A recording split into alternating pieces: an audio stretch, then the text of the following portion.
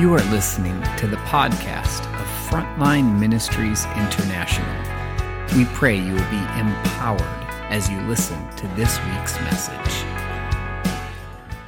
All of our focus, we say, you are our God, and we love you. This is all for you.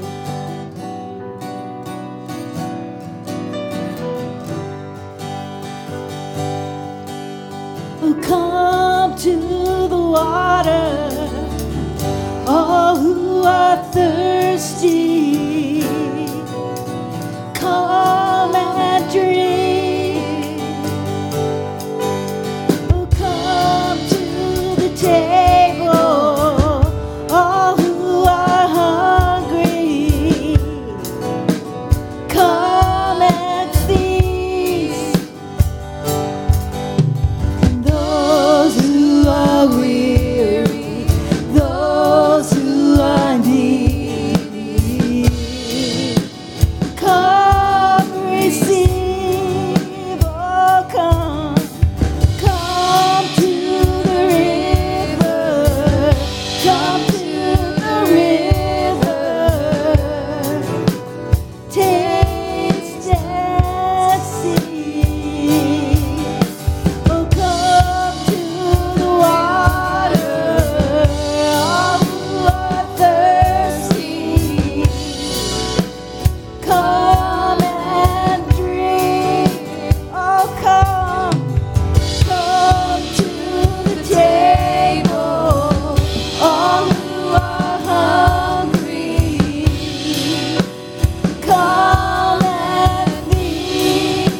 This morning, come, those who are weary, those who are needy. Come receive. Oh, come to the river, come to the river, taste and see. And oh, my soul thirsts for you, you alone.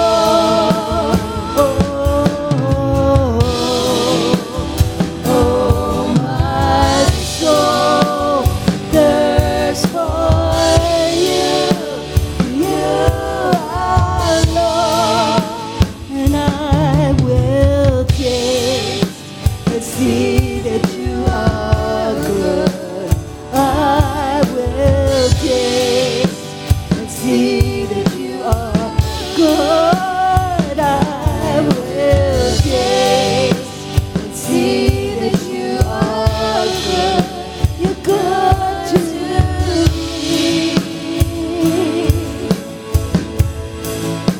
And I will taste and see that you are good.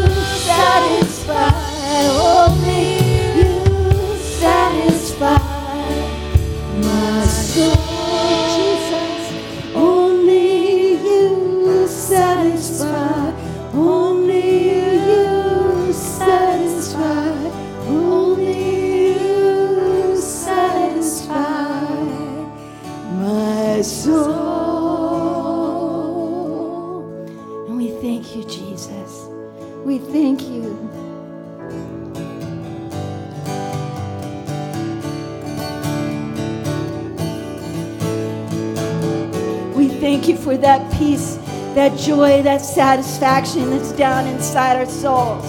Only you can do that. Only you can do that in this crazy world. You're the only one that can bring that peace. So we thank you, Lord. We thank you. We thank you, Jesus.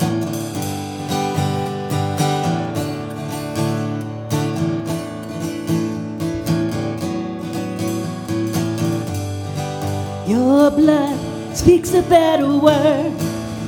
Your love speaks a better word. Your blood speaks a better word. Your love speaks a better word. Your blood speaks a better word. Your love speaks a better word. Your blood speaks a better word. Your love speaks a better word. There is therefore now no condemnation for those who are in Christ Jesus. Where are your accusers now?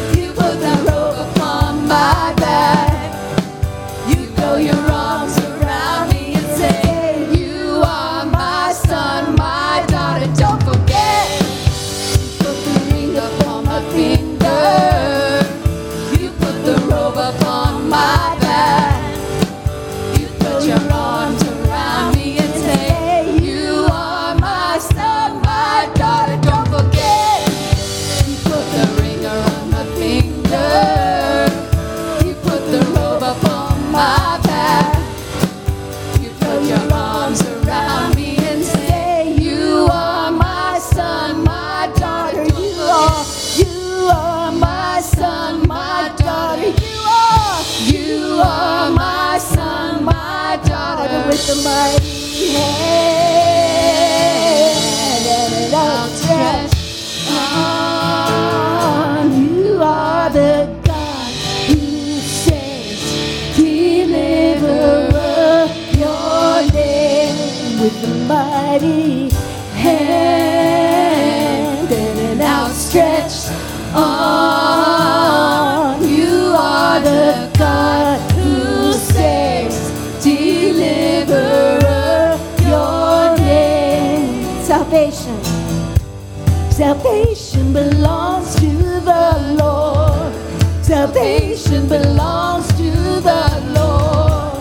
Salvation belongs to the Lord. Salvation belongs to the Lord. Salvation belongs to the Lord. Salvation belongs to the Lord. Salvation belongs to the Lord. Salvation belongs to the Lord.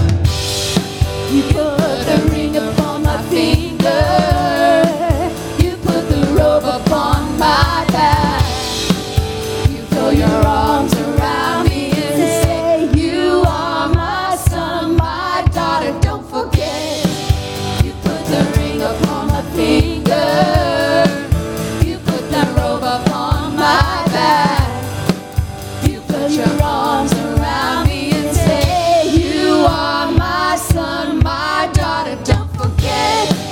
You put the ring upon my finger. You put the robe upon my back. You throw your arms around me and say, you are my son, my daughter, don't salvation. Salvation belongs to the Lord. Salvation belongs to the Lord. Salvation belongs to the Lord. Salvation belongs to the Lord. Salvation belongs to the Lord. Salvation belongs to the Lord. Salvation belongs to the Lord. Salvation belongs to the Lord. We thank you, Lord, for your blood. We thank you, Jesus, for what you've done. We thank you, Lord, for your blood. We thank you, Jesus, for what you've done. We thank you, Lord, for your blood. We thank you, Jesus, for what you've done. We thank you, Lord, for your blood. We thank you, Jesus, for what you've done. We thank you, Lord, for your blood. We thank you, Jesus, for what you've done. We thank you, Lord, for your blood. We thank you, Lord, for what you've done. Salvation belongs to the Lord. Salvation belongs to the Lord. Salvation belongs to the Lord. Salvation belongs to the Lord. Hey, salvation belongs to the Lord. Salvation belongs to the Lord. Salvation belongs to the Lord. Salvation belongs to the Lord. It's all in your blood. It's all in your blood. It's all we thank you, Jesus. It's all in your blood. It's all in your blood. The blood of the Lamb. It's all in your blood. It's all in your blood. And we thank you, Jesus. It's all in your blood. It's all in your blood. Blood of the Lamb. Salvation. Salvation belongs to the Lord. Salvation belongs to the Lord. Salvation belongs to the Lord. Salvation belongs to the Lord. Salvation belongs to the Lord. Salvation belongs to the Lord. Salvation belongs to the Lord. Salvation belongs to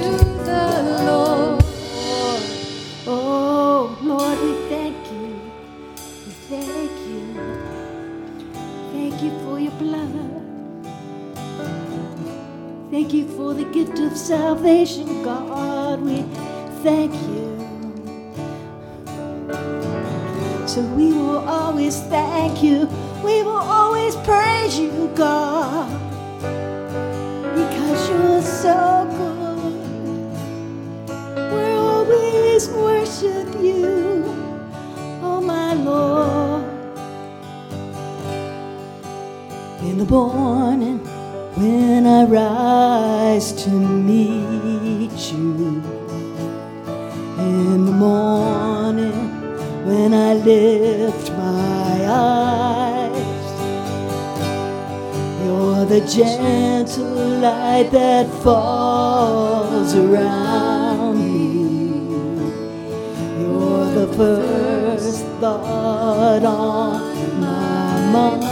Let's sing that again. Oh, in the morning when I rise to meet you, in the morning when I lift my eyes, you're the gentle light that falls around me. You're the first thought on my mind. So let our voices rise, all creation cries, singing out an endless hallelujah. From this moment on, join with heaven's song, singing out an endless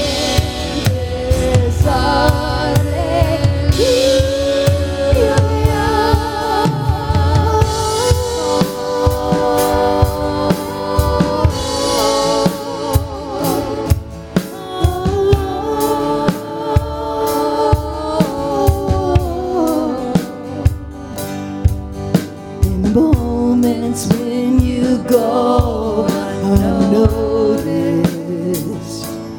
in the ordinary day's day, countless miracles of life around us, point like arrows to your name. So let our voices rise, all creation cries, singing out an endless hallelujah. From this moment on, join with heaven's song, singing out an endless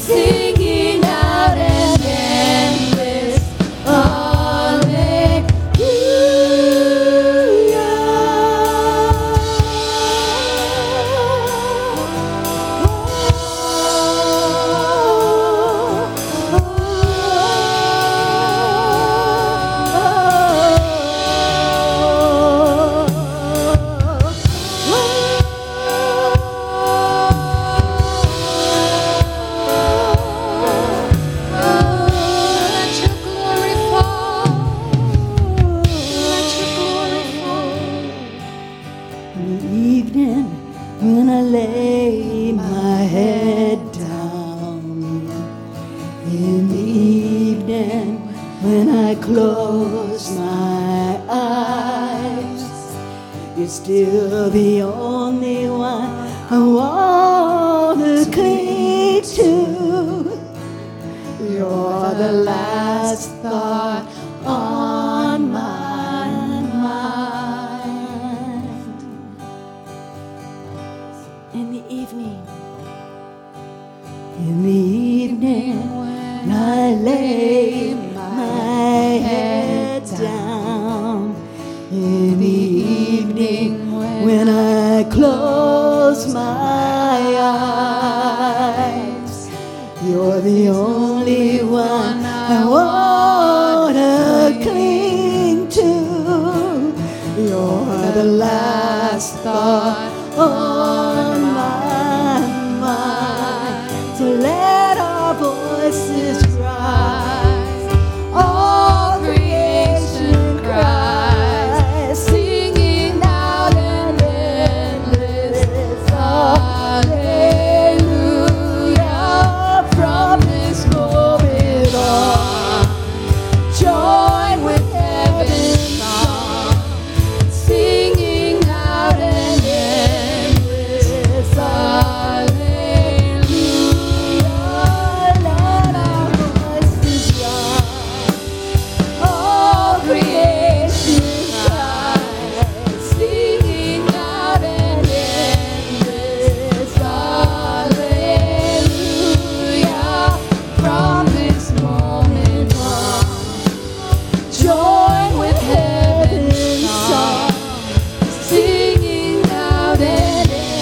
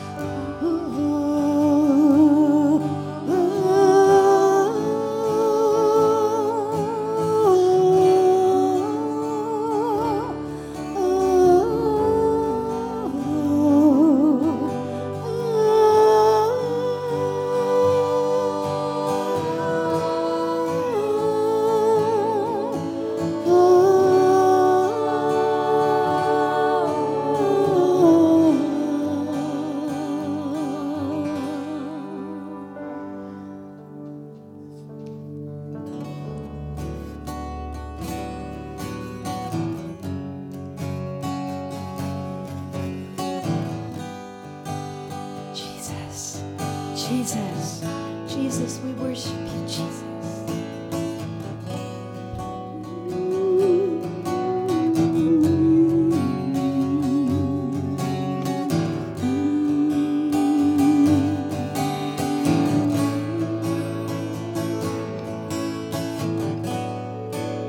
The one who made the blind to see, he's moving here in front of me. He's moving here in front of me.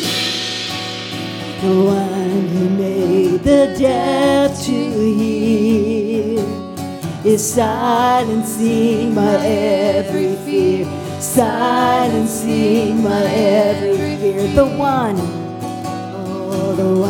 who made the blind to see is moving here in front of me, moving here in front of me. The one who made the deaf to hear is silencing my every fear, silencing my every fear. And I believe in you, I believe in you. You're the God of miracles. I believe in you, I believe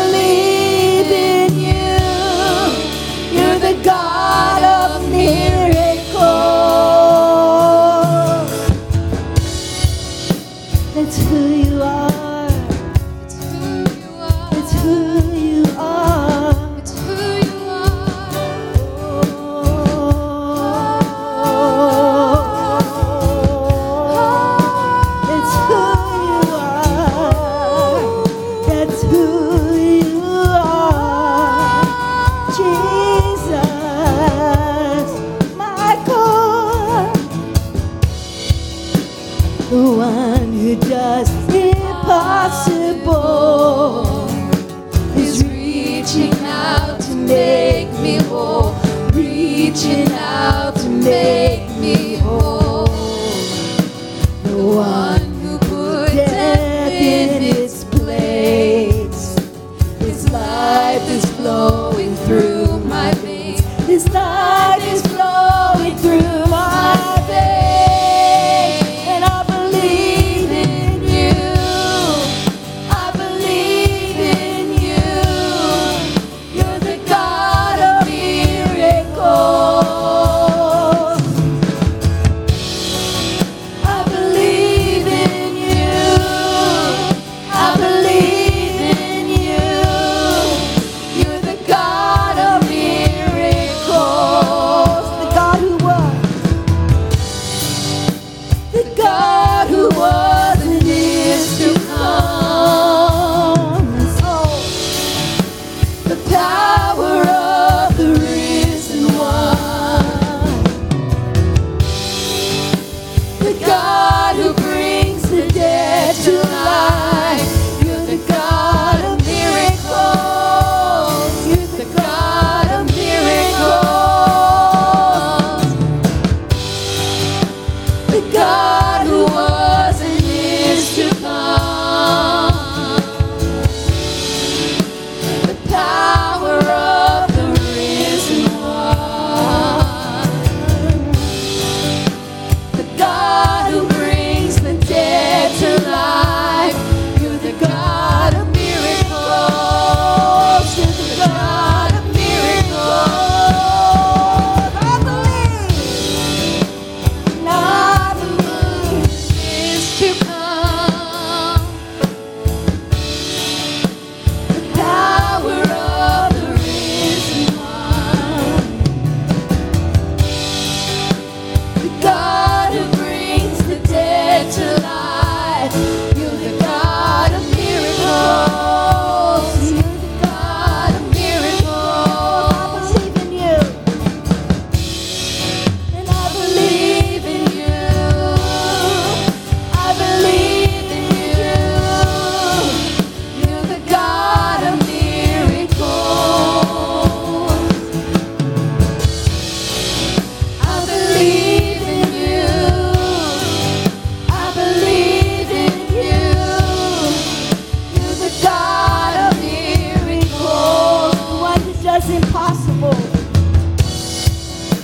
The one who does impossible is reaching out to make me whole. Reaching out to make me whole. The one who put death in its place. His life is flowing through my veins. His life is flowing through my veins. And I believe in you. I believe in you. You're the God of miracles. I believe. I believe in you. I believe in you. You're the God of miracles.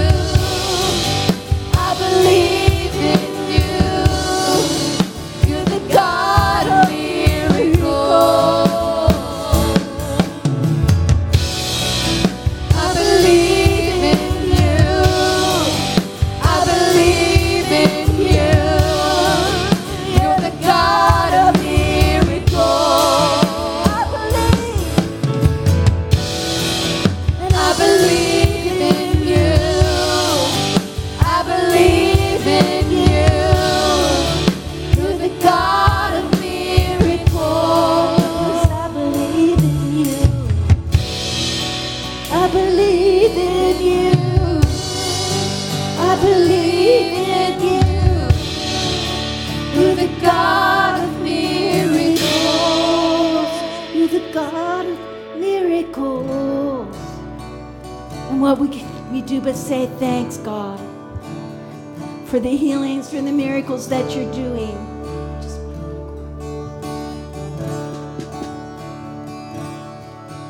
Give thanks with a grateful heart. Give thanks to the Holy One. Give thanks because He's given Jesus Christ, His Son. Give thanks with a grateful heart. Give thanks to the Holy One. Give thanks because He's given Jesus Christ, His Son. And now let the weak say, I am strong. Oh, let the poor say, I am rich because of what the Lord has done for us. And now let the weak say, I am strong. Oh, let the poor say, I am rich because of what the Lord has done for us. Give thanks.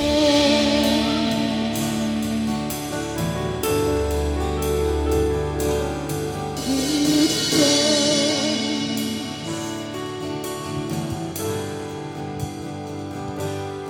Give thanks. As I was preparing for the Children's Greenlight Mission lesson today, I got to hear testimonies of people being raised from the dead and the miraculous happening, and people who chose to believe God for that. So as we were singing about, we believe in miracles, we believe in a God who raises the dead, we're giving thanks to Him, the one who makes us strong when we're weak, all of these things. I just feel that He wants to encourage us again, just to believe in Him. So if you've seen Him perform some kind of miracle in your life, in the life of somebody else, raise your hand. It's awesome. Yes, Lord. Amen. If you want to see Him do more, raise your other hand. Father, we're just crying out to you today, God. Father, you are the God of miracles, Lord. You are the one we are giving thanks to, Father, because you are the one who brings life, Lord. You are the one who moves, Lord, where nothing else can make a difference, Lord. You can make a difference. So, Father, we're crying out today, Lord God, increase our faith. Father, increase our connection with you, Lord God, in the miraculous, Father, in the supernatural, Lord. Father, we love you this morning, and we're saying thank you, Lord. Thank you for what we've seen, Father. Thank you for what we've seen, Lord God. And increase us, Father. Increase us, Lord. Father, those situations that we're crying out for, Lord, that needs a miraculous touch, Father, we just released your power right now into those things, Father. Lord, into those people, Father, into ourselves, Lord God, into those situations, Father. We release you to be who you are, a miracle-working God. Father, we love you, Lord, and we just, we receive, Father. We receive that faith, Lord God, and we step out into it today. Thank you, Lord.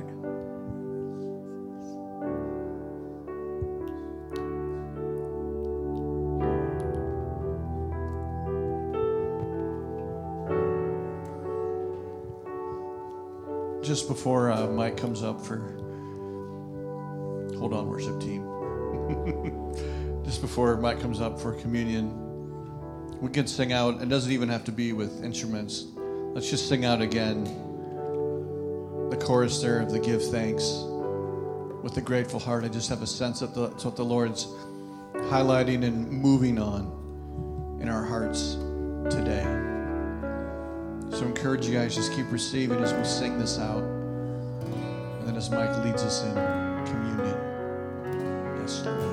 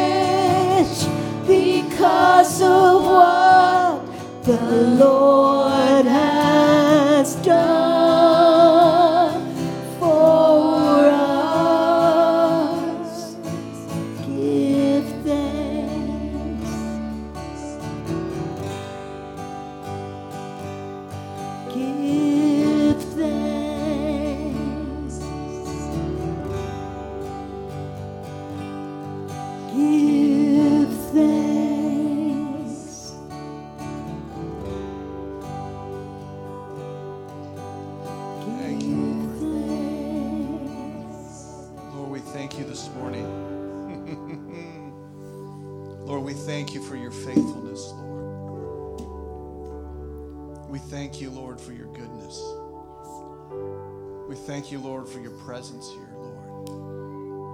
Lord, may we be the most grateful people on the face of the earth, Lord, because of you, because of your goodness. Lord, we thank you. Can we just all say, thank you, Lord? Thank you, Lord. Thank you, Lord. Amen. Well, it's going to be an awesome morning. Mike's going to come and lead us in communion, and we're going to have some Brazil updates and prayer for the team there. In Jesus' name.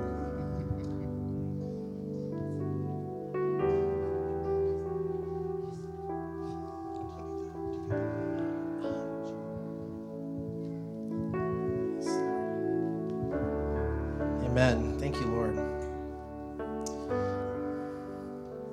Thank you, sir.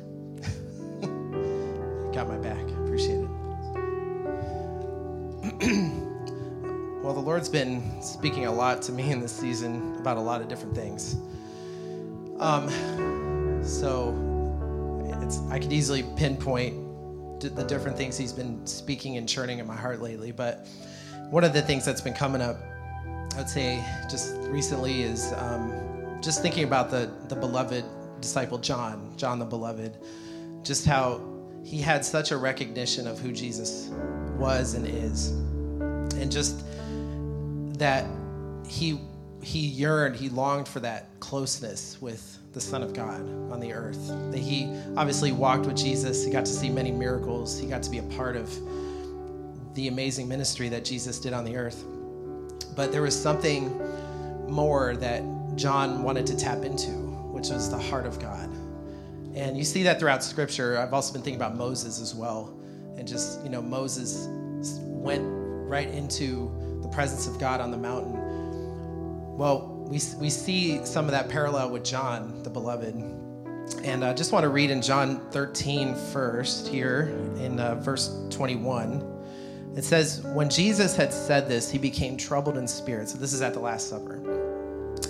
And testified and said, truly, truly, I say to you that one of you will betray me. The disciples began looking at one another at a loss to know of which one he was speaking. There was reclining on Jesus' bosom one of his disciples whom Jesus loved. So Simon Peter gestured to him and said to him, tell us who it is of whom he is speaking.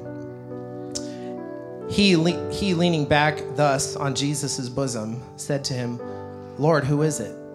Jesus then answered, that is the one for whom I shall dip the morsel and give it to him. So when he had dipped the morsel, he took and gave it to Judas, the son of Simon Iscariot. After the morsel, Satan then entered him. Then therefore Jesus said to him, what you do quickly. So and then it says, now no one of those reclining at the table knew for what purpose he had said this to him. For some were supposing because Judas had the money box that Jesus was saying to him, buy the things that we have need of for the feast, or else that he should give something to the poor. So after receiving the morsel, he went out immediately, and it was night. And then Jesus goes on to talk about how the Son of Man must be glorified. And so this was right before Jesus is going to go to the Garden of Gethsemane, right before going to the cross and enduring all that he was going to suffer. But he wanted this intimate time with his closest friends, his disciples. And even in the midst of that, he had to endure that betrayal by Judas. He knew that was going to happen. It was already known. But just Jesus starting to feel it and see what's playing out in real time, it's like, oh man, at the closest hour, at the closest time with my disciples before he's going to suffer, he has to endure this betrayal. But what I find so interesting is that even in the midst of that, John laid his head on Jesus' bosom. That, Peter said, hey, just ask him, what's he talking about? Who's he talking about? John could have taken a different position. He could have been like, who are you talking about, Jesus? He could have had a different, tone. He could have but instead he leaned on his bosom, and he wanted to be close, even in the midst of what was going on. That John saw past all of that, and he wanted to tap into Jesus' heart. At one of Jesus' greatest trials, if anyone's ever gone through betrayal, it's painful. And here he's starting to endure that. And I just love the fact that, that John wanted to be so close. And Jesus didn't push him away like, come on, man, I'm having a hard time right now. Why don't you keep your distance? We need to keep our distance right now. And no, he's inviting us to be close. That's why we take communion. It's to remember his body, his blood, what he did. It's so that we can be invited into that closeness. Same with Moses. He went to the closest place with the Lord, and that was even in the Old Testament. So I want to read in John chapter 19 now. So if you have your Bibles, let's flip over to 19, because you'll see the progression here. I just thought was really interesting with John. Okay. 23. Then the soldiers, when they had crucified Jesus, took his outer garments and made 4 parts, a part to every soldier, and made 4 parts, a part to every soldier and also the tunic. Now the tunic was seamless, woven in one piece. So they said to one another, let us not tear it, but cast lots for it, to decide whose it shall be.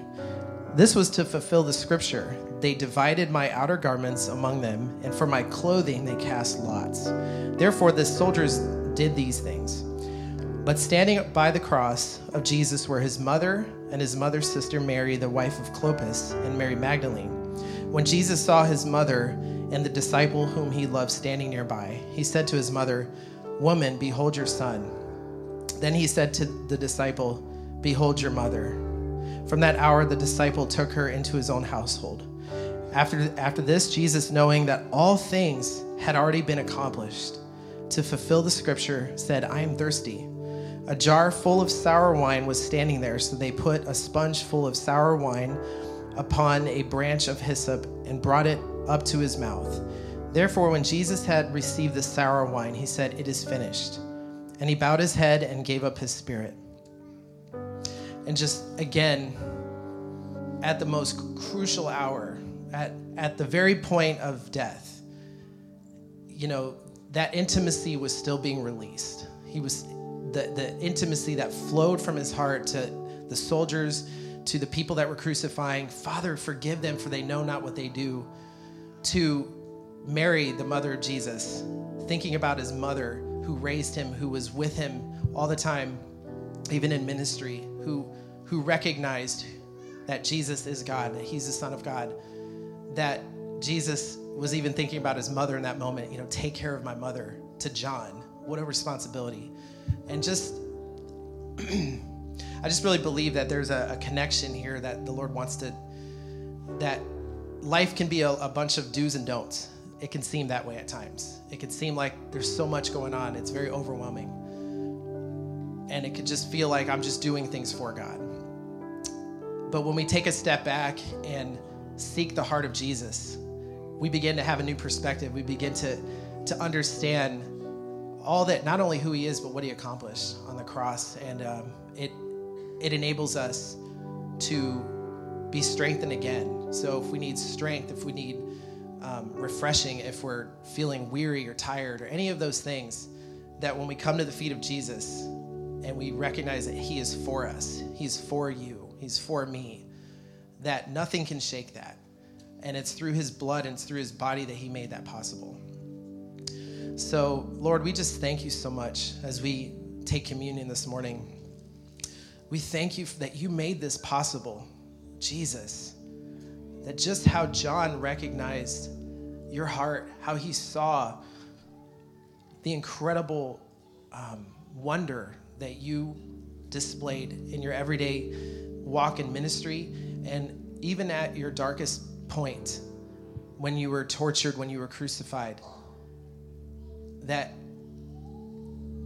nothing could, the word says love is stronger than death. Love is stronger than death. It says that in Song of Solomon, that your love prevailed.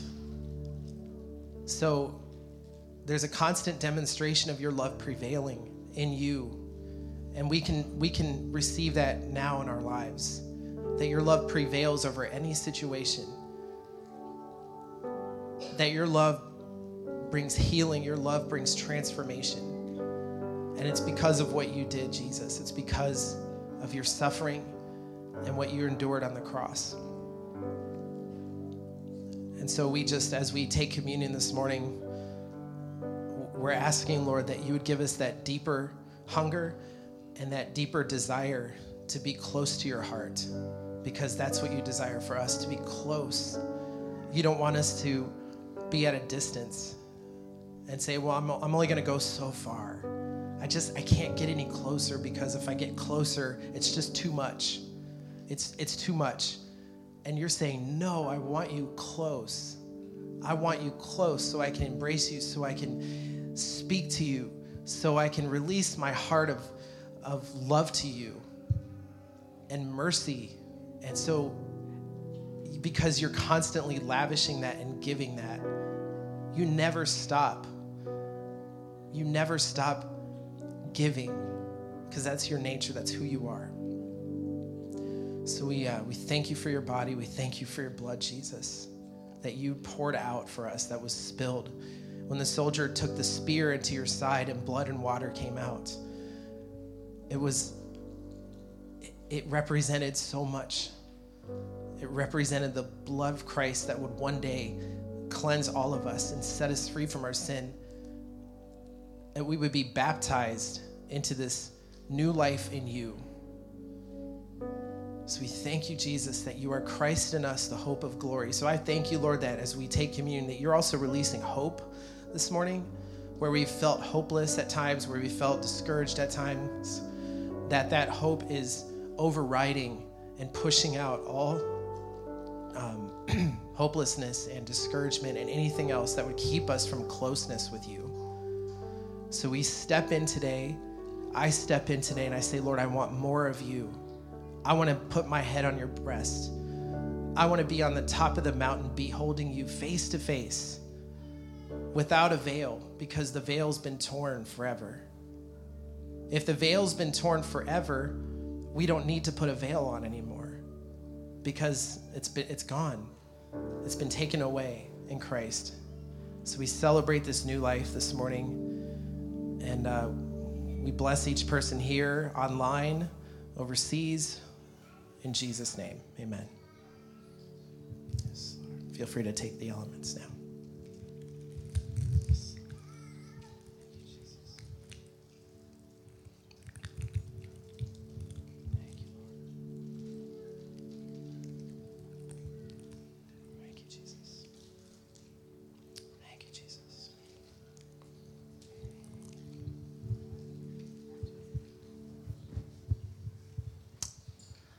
Amen. Wasn't that fun? Anybody else wonder what it would be like to live in the McCrae house? Just had Jamie in the background, Mike preaching. I'm picturing Gabe and Faith just sitting on the couch, just taking it in. Got that whole like Rivera type anointing. Just, all right, Mom and Dad are going to do it again. Here we go. I loved it. That's so cool. All right. We have a team in Brazil, and I am happy to report that they are 100% there. And what I mean by 100% there, as far as I know, and correct me if I'm wrong, that's people and bags, right? Like somebody raise your hand if I'm wrong. But last I heard, we have all of the people and all of the bags now, which was not the case originally. So praise the Lord, they have everything. They were living like, stereotypical missionaries for a day or two there, from what I understand. But the whole team's there. They're continuing to do all kinds of outreaches and stuff. We're not going to give extended updates here, but I encourage you guys to go check out social media. They're posting things on Instagram, Facebook, and we also have a regular prayer video that's going out every day of somebody continuing to pray for the team. If you're not a part of that list, please see somebody. Cynthia. We always just say Cynthia. I'm going to get me in trouble. See somebody. You can see Cynthia. Sorry, babe. But we want to just continue to be lifting them up while they're overseas and contending for more, so that when they come back, that they have even greater reports and greater testimonies. And so, Father, we're just going to extend. We're going to, as a prophetic act, we're extending our hands. You can extend your hands towards the picture. I think that's actually generally the direction of Brazil as well. And so, Father, we just thank you for the Brazil team. We thank you, Father, for their hearts of fire right now that are being released into the nation. Father, that we've heard prophetic words and words of destiny and promises of the things that they are going to carry into the nations and specifically into Brazil. And so, Father, right now we just pray in Jesus' name for the anointing of heaven to fall on each and every one of them, Lord, that they would have the type of encounter, Lord, that sets their heart on fire, and they're going to go into the streets, they're going to go into the favela, they're going to go in front of people, and they're going to be able to declare the truth of who you are, and they're going to see signs, wonders, and miracles released, Father God, everywhere they go. Lord, that type of anointing and that authority, that wherever the soles of their feet tread, you're giving them that territory. So the place where they're standing and the people that they're standing in front of, they have authority to be able to release the King of Glory into that place. And so, Father, we bless them, Lord. We bless them with dreams and visions. We bless them with signs and wonders and miracles, Father God, not so that we have stories to tell, but that lives and destinies are changed and brought into the kingdom. Father, it's not about anything here, but it's about the people that they're standing in front of. And so, Lord, we bless them over the next couple of weeks, Father God, that you would keep them safe and that they would come back just filled with the fire and the glory of your presence in Jesus' name. Amen. Amen. We have a few other announcements. And yes, you can see me if you are not receiving the prayer videos. Just want to highlight some different things happening. This week, there is a Lighthouse on Friday from 9 o'clock to 11 here for prayer this Friday. So come join the prayer Lighthouse team here, where we can intercede for Brazil and anything else the Lord puts on their heart. And then obviously December is a big month. There's lots happening. December 4th, starting December, actually the 2nd, it's first Friday of December, but there will be a Daniel class here for those of you who are part of that. And then after Daniel class, you'll be hitting the streets for First Friday. And then on Sunday the 4th is our, I don't remember how many years we've been doing it, but our community Christmas outreach, a.k.a. Christmas cookies and caroling down at Skyline Terrace. So after church, we'll have lunch here, and then we'll head out to bring joy and hope to Skyline Terrace. And then after that, at 6 o'clock, right across the street, Pastor Jose is going to be there for a service type situation where we're inviting local pastors and leaders to come and meet Pastor Jose, hear his heart, hear who he is. And so that'll be at 6 o'clock down at the drop-in center.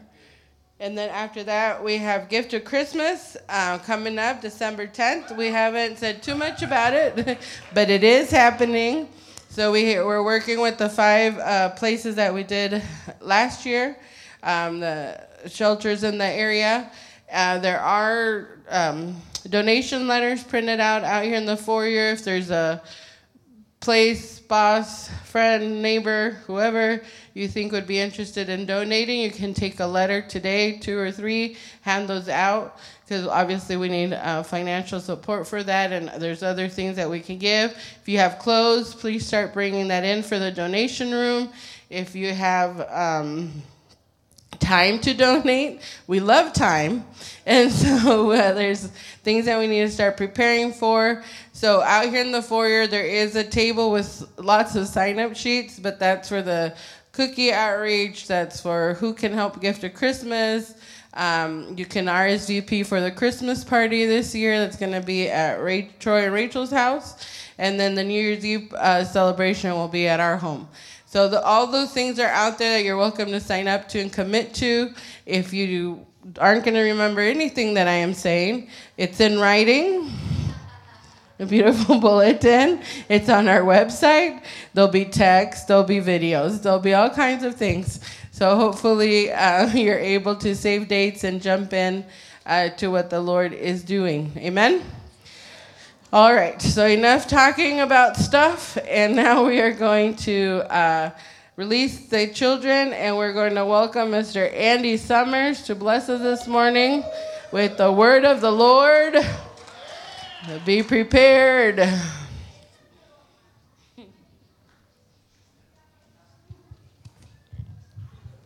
It's going to be so good that all the kids are fleeing for the exits.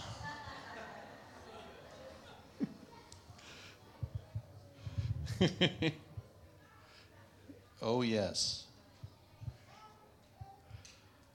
Oh, yes, Lord.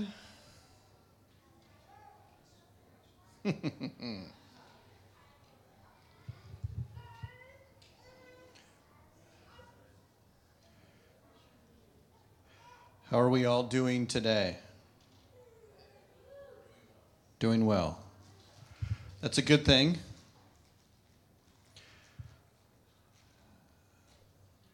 Come on now. Technology, can't live with it, can't live without it. There we go. So, Lord, we're thankful today. Lord, for you. Lord, we're thankful, Lord, for life. Lord, we're thankful for your presence. We're thankful that we could gather here in your name. And Lord, I just pray in Jesus' name that today you would awaken things in our hearts that have been lying dormant. Father, for years, Lord, you would awaken new things. Lord, if there's some revelation in there, Lord, that just kind of needs taken off the shelf and dusted off and reinvigorated on the inside of us, Lord, we pray, Father, for that today. Lord, we pray for fresh manna, Lord, fresh revelation, fresh understanding from you. Lord, we admit that apart from you, we know nothing. Lord, that apart from you, we can do nothing. Lord, we declare our dependence upon you this morning in Jesus' name. And Lord, we're asking that you would come in and breathe into us fresh and new in Jesus' name. And everybody said, amen. That's right. So one of the things, I don't know about you guys, but one of the things that the Lord does to encourage me at times when I kind of am asking him for direction, like, Lord, I believe that I'm hearing from you. I'm thinking that this is something that you want me to do. This is a direction that you want me to go in. So at times he comes along and brings just like a gentle nudge and confirmation of like, hey, you're going in the right direction. How many of you guys have ever experienced that? If you have not, how many would you like to experience that? Because he can do it. So one of those things was, as in preparing for today and asking the Lord, like, what's on your heart? Several things, came to mind. And at times, it's interesting, as the Lord, Pastor Bill's been sharing about milk versus maturity and growing in the things of the Lord. And at times in my preparation before the Lord, I would just ask him, like, Lord, what's on your heart? And then just wait there for, like, the whisper of heaven, which is, I'm not mocking, like, it's true, it happens. Like, the whisper of heaven comes and, like, go this direction, or it's this here. And then there's sometimes where he's just like, why don't you just open my word and seek something out? Like, well, that's right, Lord. He's like, I'm not just here to dump revelation upon you, but I can if you position your heart to seek me. So as I was seeking him, one of the things that he put in my heart was different aspects and avenues of thanksgiving and giving thanks and the role that gratitude has in our lives. And so I'm carrying that, I'm kind of like mulling through that, and then we come in today and we're worshiping, and the last song that Susie starts singing, give thanks with a I'm like, okay, all right. See, I need those little, like, the Lord's like, yeah, you got it, that's it. I'm grateful for those, because at times it's something else when we like launch out into something that the Lord's kind of like, maybe I see your exuberance and your zeal, but that's maybe not the direction that I have for you. So then he kind of like corrals us back. And so this, when I heard that this morning, I'm like, yes, it's just that little extra sweet. The Lord's like, this is the direction that I want you to go in. And I'm like, thank you. I need that. So I'm encouraged that way, because I believe that there's something that the Lord wants to release to us in the place of gratitude that helps us view our lives positively from his perspective as we're going through things. And so one example that I can, and I'm always at times like and Nikki and I were talking a little bit about this morning when I was running the message, parts of the message that the Lord's put in my heart, Pastor, and just an innocuous statement of like, I've given my life to Jesus. Okay. Many people have prayed to give their lives to Jesus. I'm pretty sure if you would poll a fair number of people in the United States of America, they would say, oh yes, I believe in Jesus. I've given my life to Jesus. But what does that look like practically? There's fruit of saying that we've given our lives to Jesus. Like, is he Lord of everything? Is he Lord of my schedule? Is he Lord of my emotions? Is my life fully surrendered to him? Or is it a philosophical concept that I say my life is surrendered to Jesus, but in the actual practical walking out of every single day of my life, is my life surrendered to Jesus? Like out of the 24 hours that I've been given each day, does he have 20 minutes of it? Does he have a half hour of it? Does he have 2 hours of it? Does he have the full 24? What does that look like? Because there's practical expressions to show that a life is surrendered to Jesus. There's evidence that is shown. There's a difference there between this person who says they believe in Jesus and then this person over here who says they believe in Jesus, but then there's actions that back that up. You guys tracking with me in that whole world? So it makes a difference. And so as I was praying into things and the aspect of the Lord releasing his perspective through gratitude, thanksgiving, and what that looks like practically in our lives, I looked at something that took place this week in our nation, which could produce on the inside of people levels of frustration, anger, sometimes rage, sometimes divisiveness, sometimes a feeling of insecurity. And that would be anything surrounding our beloved election process. So, am I going to step out into something political here? Yes. I'm allowed to do that. I don't have to shy away from that. But the biggest thing that I want to express to you all is that the Lord Jesus is on the throne. And our lives are surrendered to him completely. So I'm not saying anything I'm about to say from this point onward does not negate us standing and interceding in a place to see a shift and a transform in our nation, praying and leaning on and believing for godly values and those to be exalted, and for leaders that represent the heart of the Lord and govern from that perspective. 100% yes. But I can't crawl into a fear ball because something didn't go the way that I wanted it to go. Because my faith and my trust is in Jesus. The gas prices don't rule whether I have peace in my heart or not. That's not to make light of gas prices, but if the Lord's asking me to trust him and give my life in full surrender to him, then I'm going to see large gas prices and then trust him that he's going to provide for me, because either he's the provider or he's not. And he's going to enable me to live the life that he's called me to be in the nation that he's called me to be in, where the external situations and circumstances around me don't frustrate me from accomplishing the purpose that God has for me in my life. Because if that was the case, then believers in China and Iran could just be like, well, our government really hates us. We should just stop this whole Christian life thing. But God's not calling them to that. And that's not to say that there shouldn't be change and transformation coming in those nations so that righteousness could be exalted and so that there could be freedom. So there's definitely things that the Lord's blessed us with in this nation that we don't want to lose sight of, and that we shouldn't back down from defending and voting for. But at the same time, I can't let myself get into the place of being frustrated and angry at the situation I find myself in, because it's not going to produce anything except for complaining. But let me channel that in a positive way and take me into the place of intercession to see things transform. We experienced a major victory in this nation that sometimes it just kind of gets glossed over. I don't know, 50 years of people praying for the overturning of Roe versus Wade. That took place. We didn't think that there was going to be some kind of backlash to that. You don't think that it was just like, oh yeah, that's great, that's fine, we'll let that go. No,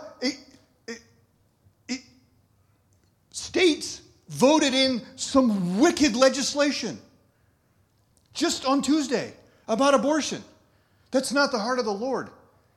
And I was asking the Lord about that, and it's like, oh Lord, not only have mercy on our nation, have mercy on our states, because what are they opening the doors to?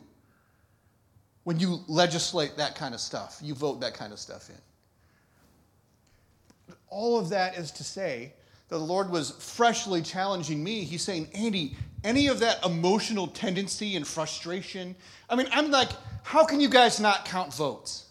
I mean, or like, why is it good over here and not here? And then I could spin my wheels for 45 minutes coming up with all the and everything else, and the Lord's saying, are you at peace right now, or are you frustrated? And he's like, and he's not mad at me for being frustrated. He's just like, why don't you take that frustration and release it to me? Give it to me. Re-surrender your heart into lordship and trust in me that I'm going to guide you through this whole avenue where you don't have to be frustrated and angry, but you can rise up in a different spirit and pray and intercede for a shift and a change and not demonize people, because people are just, they're deceived. They don't know any better. That's not an excuse for them, but they don't know. They're the Lord. We're sheep. We're dumb. Apart from the Lord, we're dumb. There's times where I think that the enemy and the world has tried to convince us that we're a little bit further along than we are. Like, look at those people back then. I mean, they were so backwoods and they didn't have intelligence and everything else. We've come so much further. No, we haven't. Apart from Jesus, we have not. It has not taken place. But, and it just, I was thinking about this, and just, did you know that, and I know, and it's kind of like sometimes the Lord has to remind me of these things, because so we can take things for granted. So that's part of the avenue of like gratitude, is that we don't take things for granted, because there's so much coming across our path that robs from us the ability to stop, think, contemplate, and take stock of what we are grateful and thankful for, because as we're going to get here in a little bit, it's going to create an atmosphere for something. In the Dark Ages, in the Middle Ages, there really weren't Bibles. So the church would gather, and the guy at the front had the Bible, and he would read it, but most of the people were illiterate. They couldn't even read. And then transformation happened, the Reformation happened, the printing press happened, and all of a sudden, an explosion of people now have the written word of God in their houses. And they learned and could be able to read, and educational things happened where it spread into the lives of individual people. But somehow, the Lord kept his church going when there wasn't widespread publication of the Bible.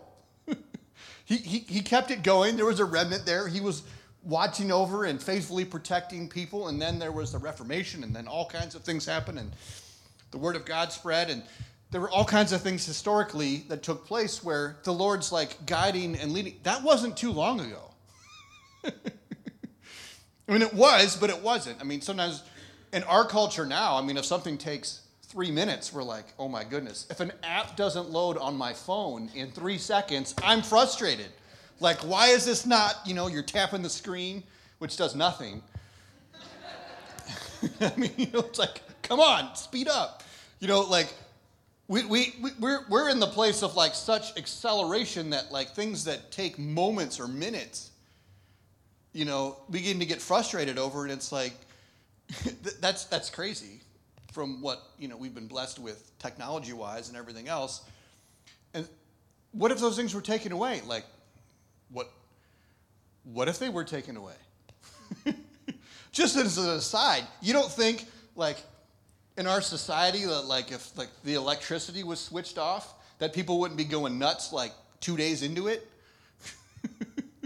And some people would be fine, like the Amish, in that dynamic, because, they don't really deal with that.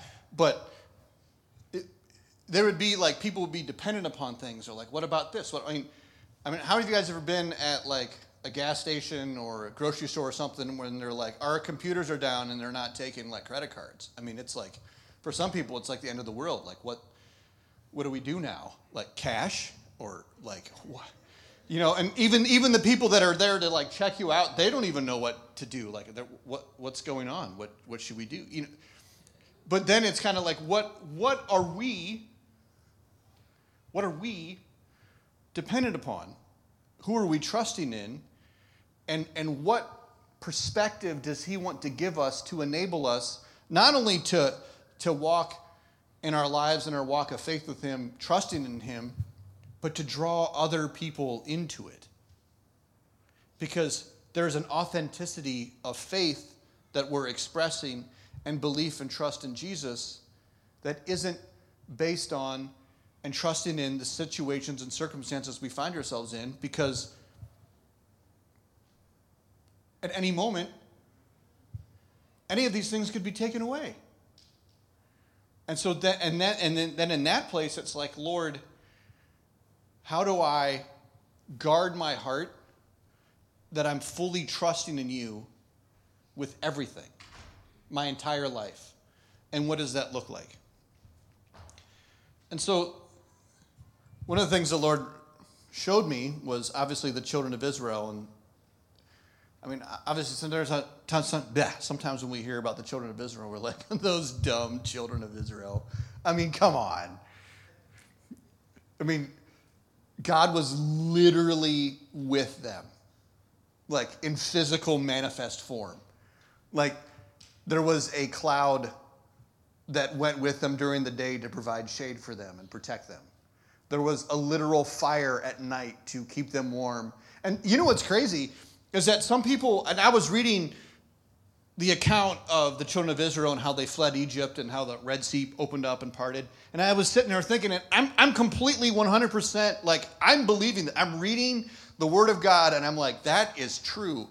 And I thought to myself, there are people that think that I'm absolutely crazy if I believe that. Think about that. There's people that you would express to them that I believe the Bible is the true Word of God, and they're like, you're insane. You believe that story?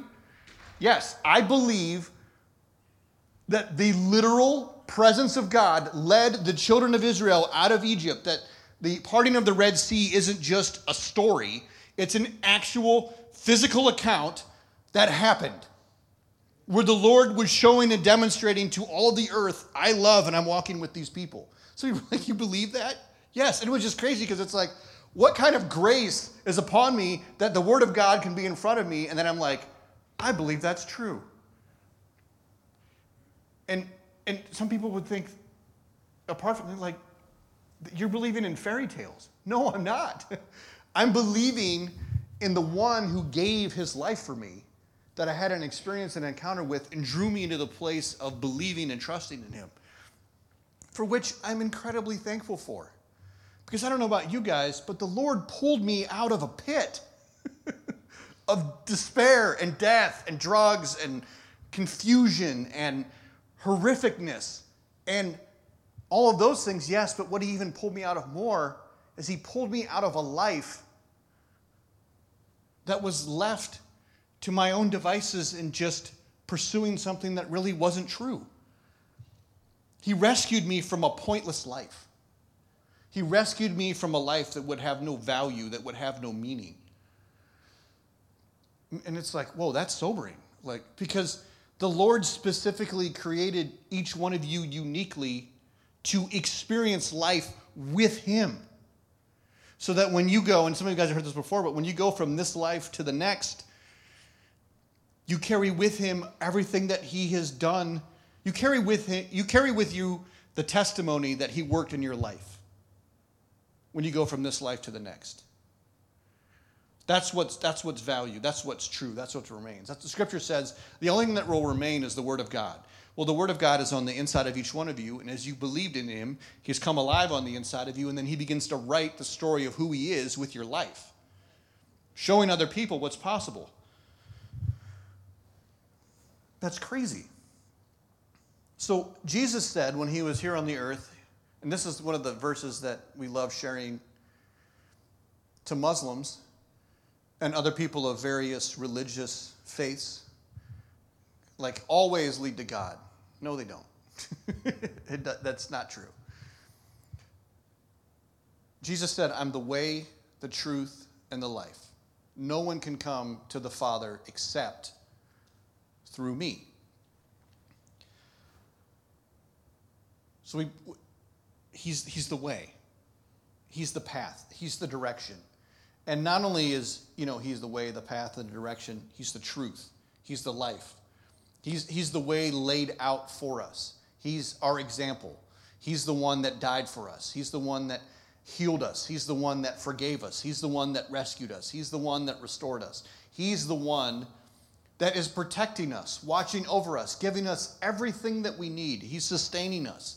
He's filling us. He knows what you need, and so his desire is to pour that out upon you. But one of the things that the enemy wants to do is to rob us from the perspective that the Lord wants to give us about how he sees us. So one of the ways that we can position ourselves to see ourselves the way that God sees us is through thankfulness, is through thanksgiving. It's taking stock of my entire life that I've surrendered to Jesus, whether I've been walking with him for 10 minutes or 20 years, and say, Lord, I thank you that I am where I am today. Some things are even like basic. Like there was one time, and they mentioned, we have a Lighthouse prayer on Friday nights, like twice a month. And there was one Friday, this was years ago, and we were having I don't know if it was an all-night prayer or one of the 24/7 worship nights we're going through. And I was right over here on the floor, and I was praying and interceding. And I was on the floor, and I was praying, and I was kind of like on my knees, and it like started hurting. Like my knees started hurting because I'm on a concrete floor, and I'm like leaning. I'm like, man, this like hurts. This is really hard. I mean, I know I got carpet, and this is a little hard, this ground here. And I just started like complaining a little bit on the inside. I'm like, man, I could maybe shift positions or like whatever, and this is hard. And the Holy Spirit just so clearly spoke to me, and he's like, Andy, do you know that half the world is sleeping on hard ground? I was like, what? He's like, you're inconvenienced by like 15 minutes on your knees, and there's people that literally sleep on that, and they've gotten used to it in their whole lives. So it changed my perspective when I got in my bed. It was like, this is a blessing to be in this bed right now. This is nice. Then, there's so many basic things. Like, we experience it sometimes when we go overseas on a mission trip where we don't have a consistent shower. Just bathing. Some of the places we go, the women have to go to the pump, and they fill up what would be the equivalent of like a 40-gallon, not a 55-gallon drum, but it's like a 30-gallon thing. They're filling that whole thing with water, putting it in a wheelbarrow, and pushing it back to their house so they can have water to feed their kids, to bathe them, to have water in the house because there's not plumbing. I see that, and I'm like, whoo. Like, I could go into my kitchen and just go, there's water. Like what? There's hot water. There's plenty of water. It's crazy. Like, we drove here today. Like, if we stop and like think, there are so many things, and that's just on a practical level that we can be thankful for as far as like food, shelter, comfort, electricity. Like, what? These things are crazy. But I've heard different, comedians talk about it, but they're like, you shouldn't be able to complain when you're in an airplane. Just all complaining should stop, because you're literally in a flying tube 20,000 feet in the air going 600 miles an hour and going from one crazy location on the side of the world to another in an incredibly fast amount of time. Like, any complaints at that moment should just be it used to be like people used to travel across this country in a covered wagon pulled by oxen, and just praying that they would live Oregon Trail when they got over there because of either dysentery or, I only know that because of Oregon Trail, but like those, there were diseases, there were different things. And Sometimes we think we have it hard. And this is in no way to minimize like pain and emotional distress, because all those things happen. But sometimes it's helpful to put these things in perspective in what we're going through, because it's helpful for us to see the bigger picture of what the Lord's really doing, so we don't get like weighed down on things. Now, for me, when I grew up, I loved reading the Little House on the Prairie books, like all of them. How many of you guys read those? How many of you guys have not? If you've not, oh my goodness. Just a quick aside, they're very simple. If you have children, you can read them to your children. It's just basically this lady describing frontier life in like the mid-1800s, from being like 6 until she got married. Just fantastic snapshots of what life was like then. There were times where people were farmers out trying to settle the West, and they would, think about this, they wouldn't have a lot of money, so they would get a loan from the bank, so they get a loan so they can buy seed, so they can plant it in a field, so that they could harvest wheat, and then they were trusting that their wheat harvest would bring in enough money when they would sell it, that it would cover the money that they borrowed, but then it would provide them everything they needed for the next season. And so they would farm, and they would plant this seed, and they would get it out there. And like you're breaking the ground. You barely have a horse. You barely have a plow. You have a plot. You get all this stuff settled. You get it all taken care of. You spend all this time planning, protecting. And then a thunderstorm comes, hail comes, and completely wipes it out in one day. Like, can you imagine all of your efforts, everything that you put into it, just gone? Like, you talk about like losing hope and being like, what's going on? Like, what? But things outside of their control. And then they would just move on to something else. That's why if you look at some of their lives, I mean, they had this venture, then they switched to this venture, and then they switched to this venture, because all these things were happening outside of their control that were crazy difficult.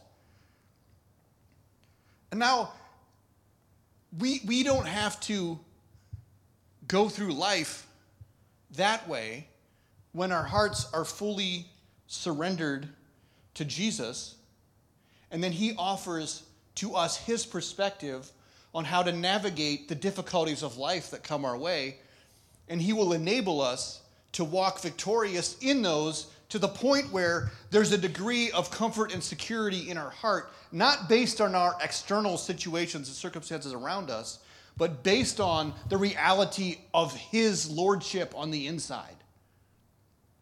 That's why there can be impoverished mamas and papas in small villages in Africa, that even though they're living in difficult situations, they have a joy that Holy Spirit has deposited on the inside of them about life. And they will probably never experience some of the levels of blessing that I've experienced in my life, what would be material blessings. But there's a richness that they have in faith and trust in the Lord, that when they enter into heaven, he's going to reward their faithfulness for what he entrusted to them, and they'll receive blessing. And it's not dependent upon the material goods and statuses that have been accrued. It's based on their heart of faithfulness and gratitude to the Lord and what he's done in their lives and their hearts. And so for us, that's a little bit harder in this nation, because there the need's immediate. I don't have this. I got to trust the Lord for it. I have trouble figuring out what food I want to eat for dinner because there's so many options. Just say that again. I have trouble figuring out what I want to eat for dinner because there's so many options. That's crazy. How can I complain? There should be no complaints. None. I mean, that's right up there with traveling in the airplane. Like, that's what? So then the question becomes, okay, Lord, you've blessed us with all of these things.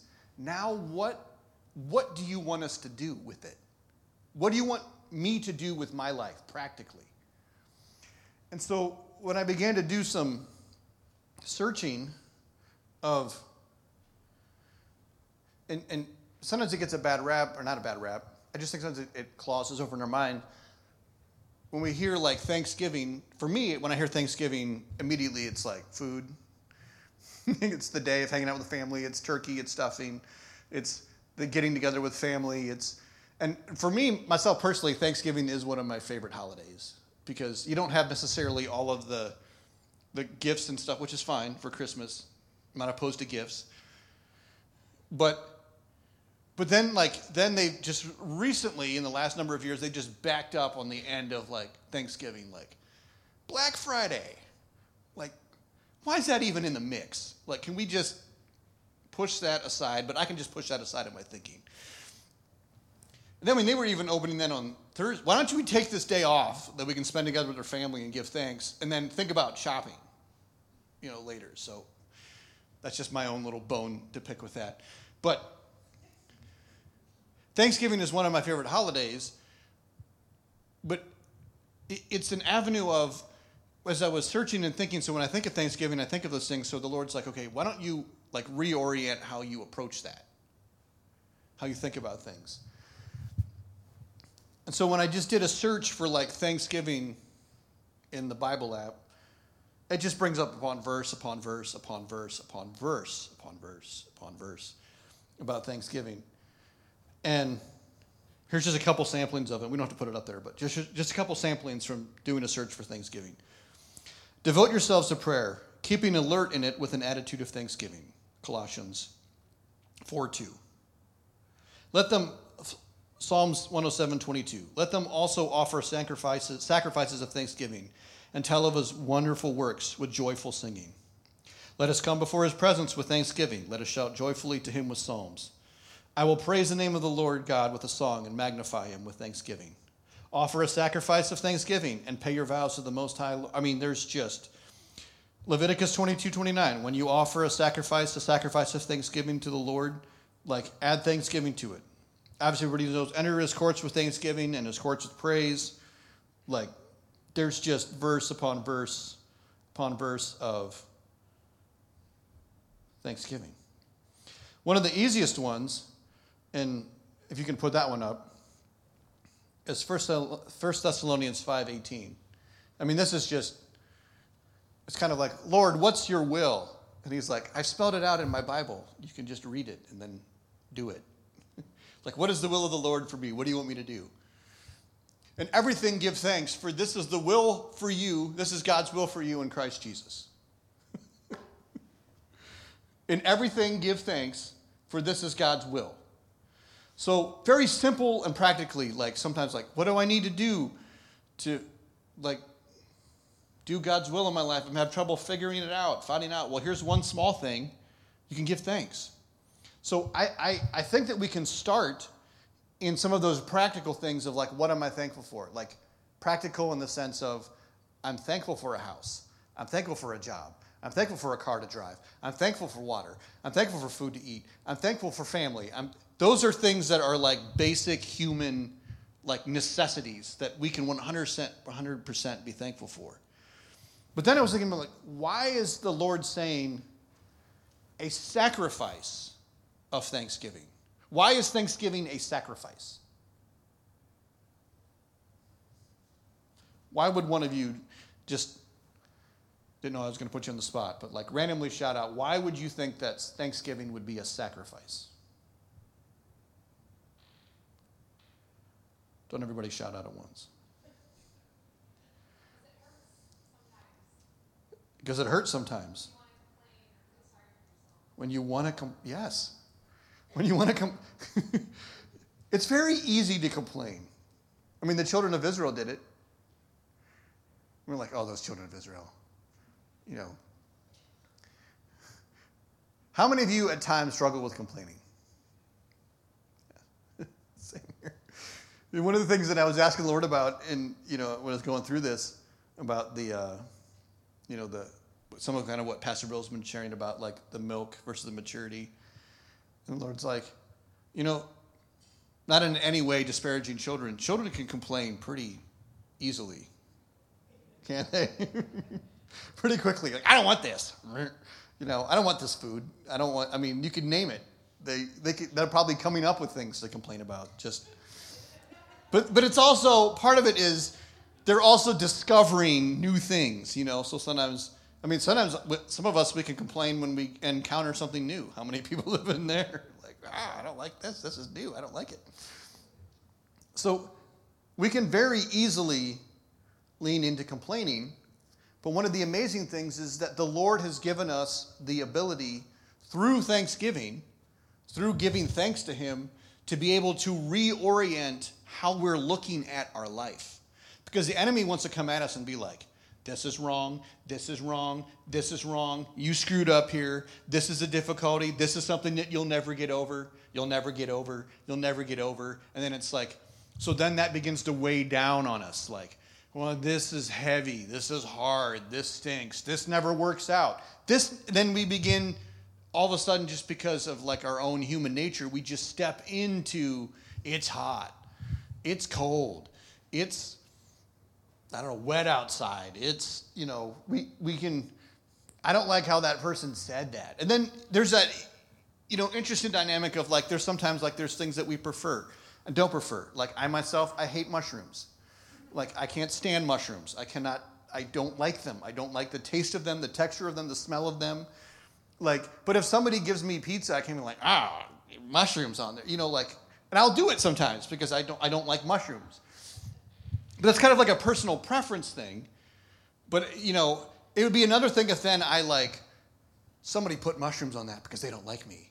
Because complaining, you guys know what I'm saying? Like, complaining can bear fruit that we don't want it to bear because then it'll start attaching like motivations to things that aren't even there. And we've launched out in our imagination because we're focused on something negative, then we begin to add extra things to it. You know what I mean? Because sometimes that's how we misread situations. Is that you guys tracking with me on that? Like we add things onto that aren't really there. And so then it's like, okay, how can I combat that? You can combat that by stepping into the place of receiving the Lord's perspective and saying, I'm thanking you for this opportunity. One practical example of that took place a long time ago, and I've learned my lesson from it, and I'm so thankful to the Lord for it. And it took a little bit of working out because sometimes it's the nature of personalities. Some people, they're external complainers. They're very verbal, they're very upfront, they're extroverts. So if they're complaining, they're doing it out loud to everybody. But introverts can complain as well. They just don't verbalize it. It just stays down on the inside. And then when they're by themselves, they're like, or they're by themselves, they're complaining. They are complaining on the inside, but nobody can see it. But then all of a sudden you get to a certain point, and then it's like they get poked enough, and then this complaint monster comes out, and it's like, not only are they complaining about one thing, but there's like 10 things attached to that. And it's like now that the lid's off, everything has been surfacing and things are being connected that should never be connected. How many of you guys have been there? I've been there. Sometimes I find myself in both camps because I'm like, well, I know in the public setting that I'm in, I really can't complain about this. And then the Lord's saying, well, you shouldn't be complaining about anything at all, ever. Because there's nothing to complain about. There really isn't. From the Lord's perspective, there is nothing to complain about. Which is hard. But then, look at the children of Israel. The Lord literally swallowed up the Egyptians in front of their eyes. They saw their enemy destroyed in front of them. And their response was they sang this amazing song that was written down. Like the horse and the rider thrown into the sea. You guys remember that song from... Some of you don't, but that's fine. But so there's that celebration song. And then 3 days later, they're like, we don't have any water. And they're complaining to the Lord and Moses. They're like, did you bring us out here to die? And they're like, did you just see what just happened 3 days ago? I wiped out all your enemies. You were rejoicing, you were singing. I don't know about you guys. I've been in times in the presence of the Lord, and I'm feeling his presence. It's so good. He's so good. And then 2 days later, 4 hours later, 6 minutes later, something happens. I'm like, oh, yeah, And then we're like, where's that coming from on the inside? And the Lord's like, I see that. I'm just trying to either surface it so it can come out and be dealt with, or I'm really working on your heart. You can't measure this. When I'm saying this, you can't measure your success of your relationship with the Lord based on your emotional feelings. It doesn't work that way. Because if it did work that way, then we would all be in a lot of trouble. Because we're going to experience times and difficulties and challenges. We're going to experience suffering and pain and heartache, unimaginably so. Things that are so outside of our emotional realm that we can't even handle ourselves. And that's okay if we know the Lord. Because then when we can release those things to him, he can come in and add a measure of grace. And that's the hardest thing. When there aren't answers to questions, I mean, for me, Nikki knows I'm asking questions all the time that annoy her. What about this? What about the person? I don't know. And then sometimes for me, it's hard for me. I don't know if you guys are in this boat, but sometimes it's hard for me if I don't have an answer. I would like if somebody asks me a question. There's sometimes I've launched out in something, and the Holy Spirit's like reminded me of Pastor Jose's message on that one Tuesday night when he was here, which was, shut your mouth. Because shut your mouth, Andy, because you're launching out into something that you think sounds good, but I'm not behind that. And he's like, are you feeling more comfortable because you have an answer? Like, are you uncomfortable with silence, so you're filling it with an answer? Are you saying something because you're trying to make yourself feel good? Or are you giving room for me, the Lord is saying, to come in and fill you with my perspective that's going to shift and change the atmosphere? Shift and change how you view what you find yourself going through. And that's challenging.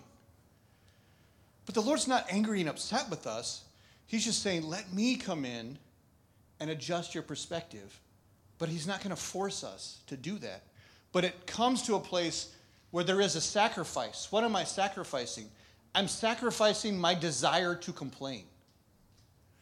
I'm sacrificing that fleshly part of me that's like, argh. So I found it at times, a long time ago, which I'm thankful for. When I first went to Ghana, Africa, all the way back in 2000, my first mission trip, and then also the second mission trip in Ghana was 2001.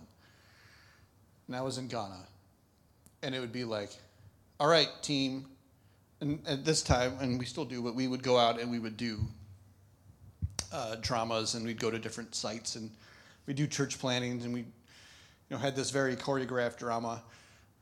That's a story for another time. But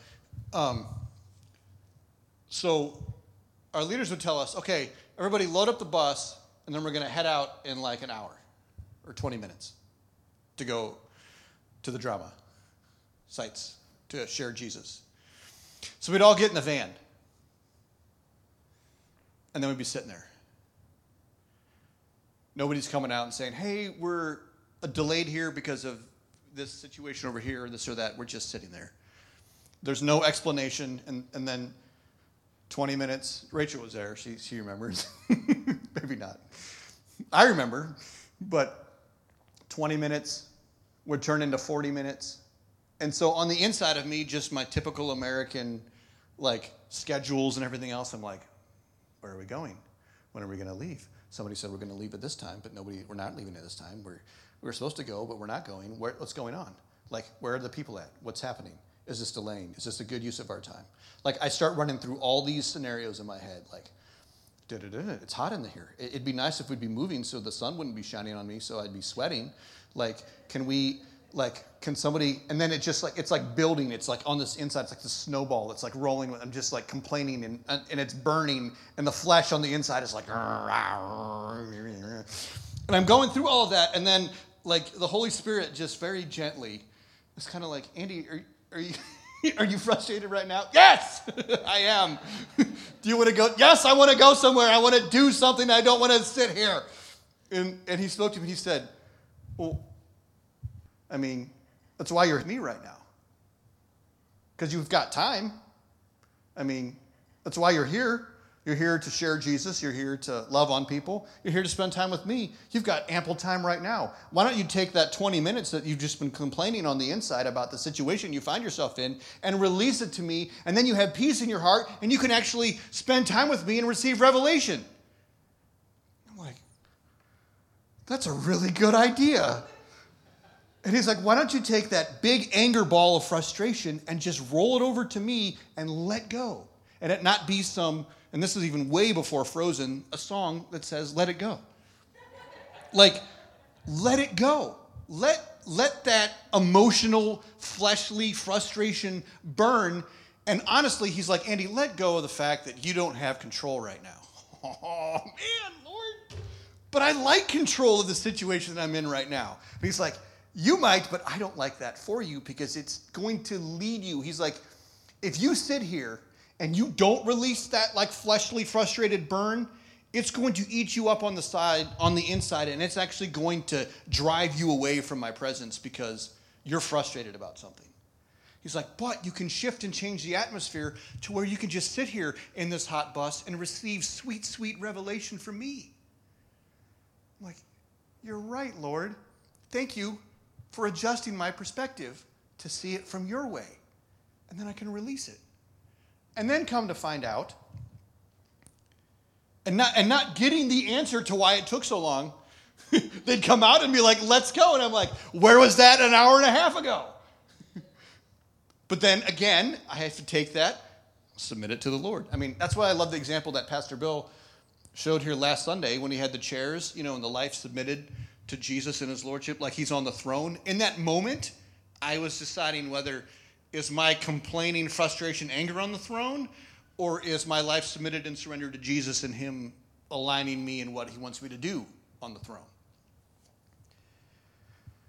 And so learning that lesson over and over and over, and mission trips were certainly times where that would take place, multiple times, because when you're living with a group of people very, very close together for the purposes of sharing the gospel, like rough edges are going to get sharpened because you're up against people.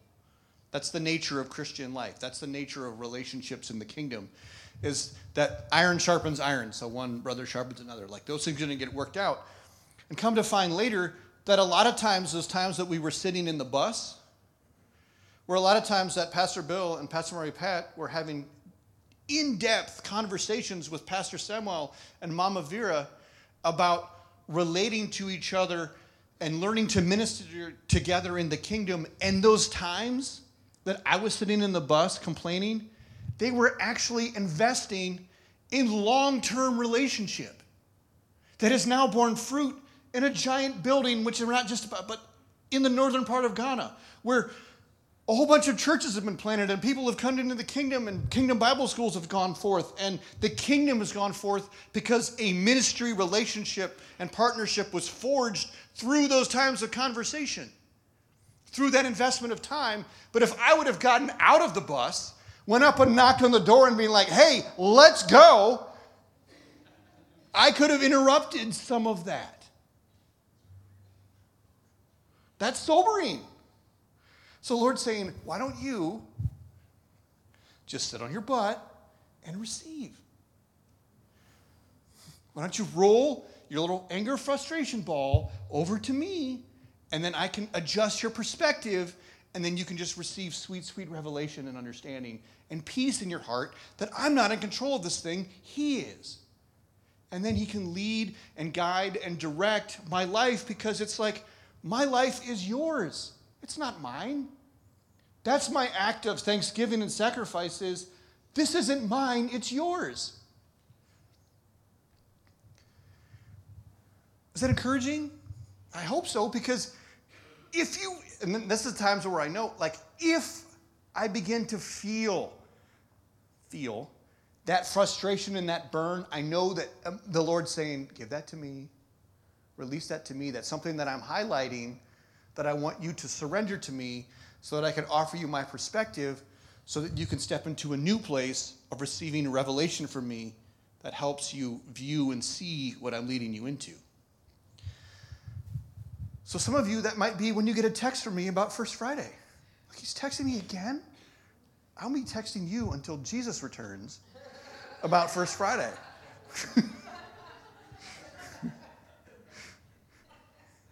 Because there'll be a First Friday of every month until Jesus returns. Because he set up the calendar. I didn't. And it might shift or change. So, I mean, things could happen, you know. Things are happening. But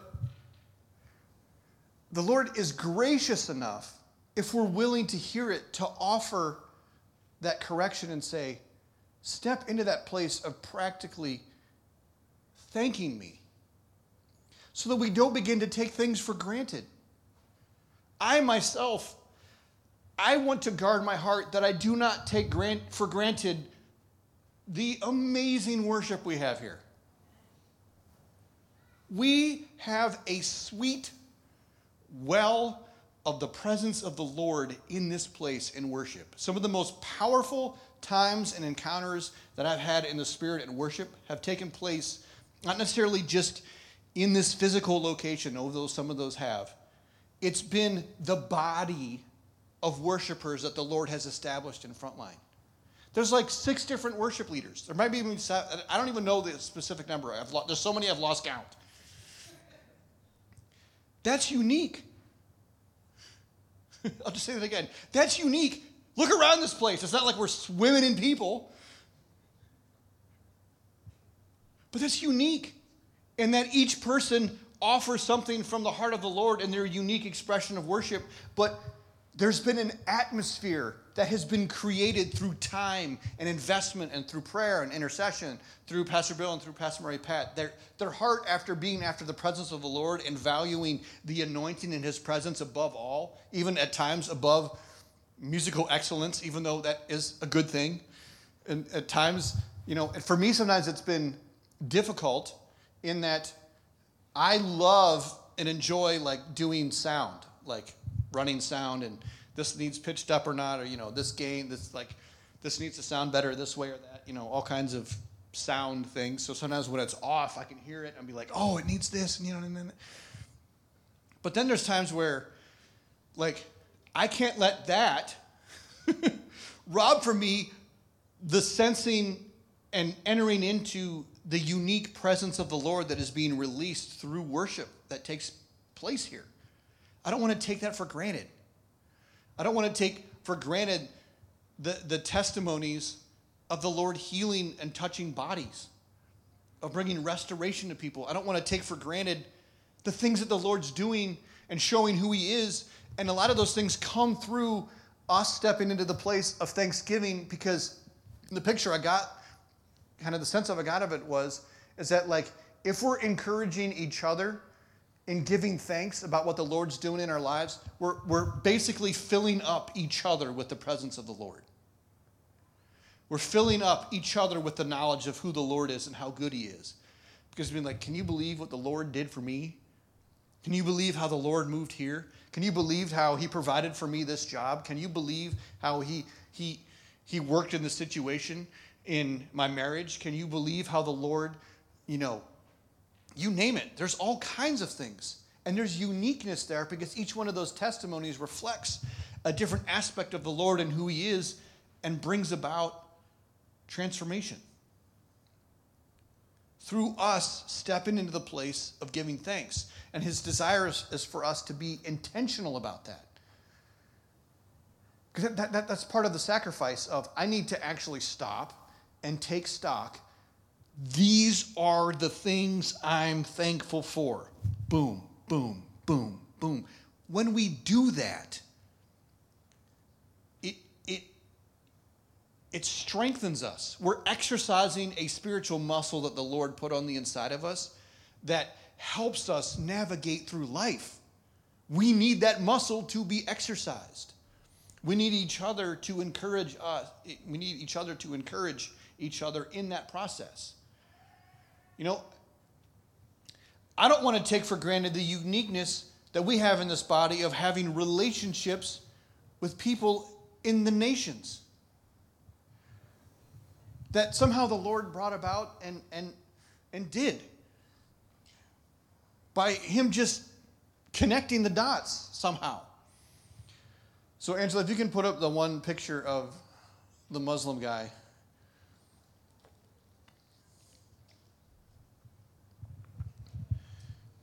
Are you guys encouraged? Are you thankful? You have to say it now.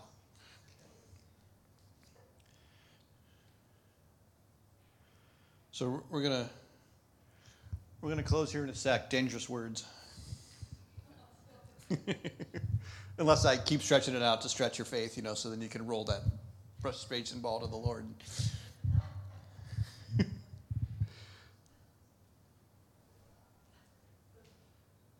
So try and track with me on this, and then we'll enter into a time of receiving. And one of the examples that the Lord has given us in Scripture, and our best example, is Jesus. I love Jesus. You love Jesus. We all love Jesus. He's the answer to everything. Because Jesus is so uniquely, for lack of a better word, Jesus. He is the Lord. He is the King of the universe. So everything about Jesus is the exact opposite. Like, if everything that would be good in man apart from Jesus is horrifically evil. Even the good stuff. Because Jesus is the only one that is good. He is purity. He is holiness. The message of salvation, redemption, forgiveness, none of us would ever come up with that left to our own devices. Never. That's what makes Jesus Jesus. He's the one who died for us. He sacrificed for us. He gave his life for us. He's different than any other religion. He's not a religion. He's a person. So he's our example. He's our model. He's the King of the universe, and he came to serve and give his life for many. He came, and one of the scriptures says that, just the simple parable of he leaves the 99 to go after the one. So if Jesus leaves the 99 to go after the one, there's a price that Jesus has to pay to go after the one. He has to leave the comfort and security of all the sheep, go out, search, look. If he's searching, there's probably briars and different things that are scraping up his legs. There's a level of discomfort where he's going and he's seeking after the one that is lost. But when he finds it, everybody rejoices, and it's happy. Everybody's rejoicing, they're happy. Jesus, how many of you guys have seen the picture, like growing up, like Jesus is walking and he's got the lamb around his shoulders. It's like, oh, it's such a good picture of Jesus. And it is, because he's gone, he's rescued, he's brought back to the fold that whole dynamic of life. So he invites us into that. Jesus invites us in his grace to go with him to seek after the one. Well, what does this have to do with Thanksgiving? It has everything to do with Thanksgiving, because Thanksgiving is what puts my life on the line for it. It makes myself available. It makes me available. Because the Lord's been so good to me, and my life isn't my own, because he rescued my life from being pointless to now having purpose. He's like, okay, here you go. Come with me as I go after the one. Leave the 99, come with me after the one. And that's what he's calling every single one of us to. And so when I was preparing and asking the Lord, I'm like, well, Lord, how does this all tie in with Thanksgiving and gratitude and everything else? And he's like, the gratitude that you have for me in your life isn't just going to be expressed verbally. It's going to be expressed through actions that cost you something. That's the sacrifice of Thanksgiving. Not only verbally, but how can I invest my life into something that matters and has lasting fruit? Eternal fruit. That's why I'm so blessed by the Brazil team, because they've left the comfort of here to go after and seek the one in the middle of who knows where, because the Lord has a plan and a purpose for them. So one of the things that's helped me in my own life and the way to approach it and think about it is that there are billions of people on the face of God's green earth that he wants to touch with his love.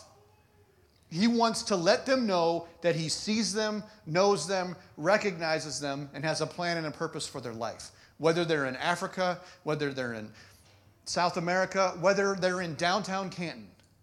There are people that the Lord is knocking on the door of their heart and saying, I'm here, I love you, and I want you to know that I love you, and I love you so much that I sent somebody to cross your path to let you know that.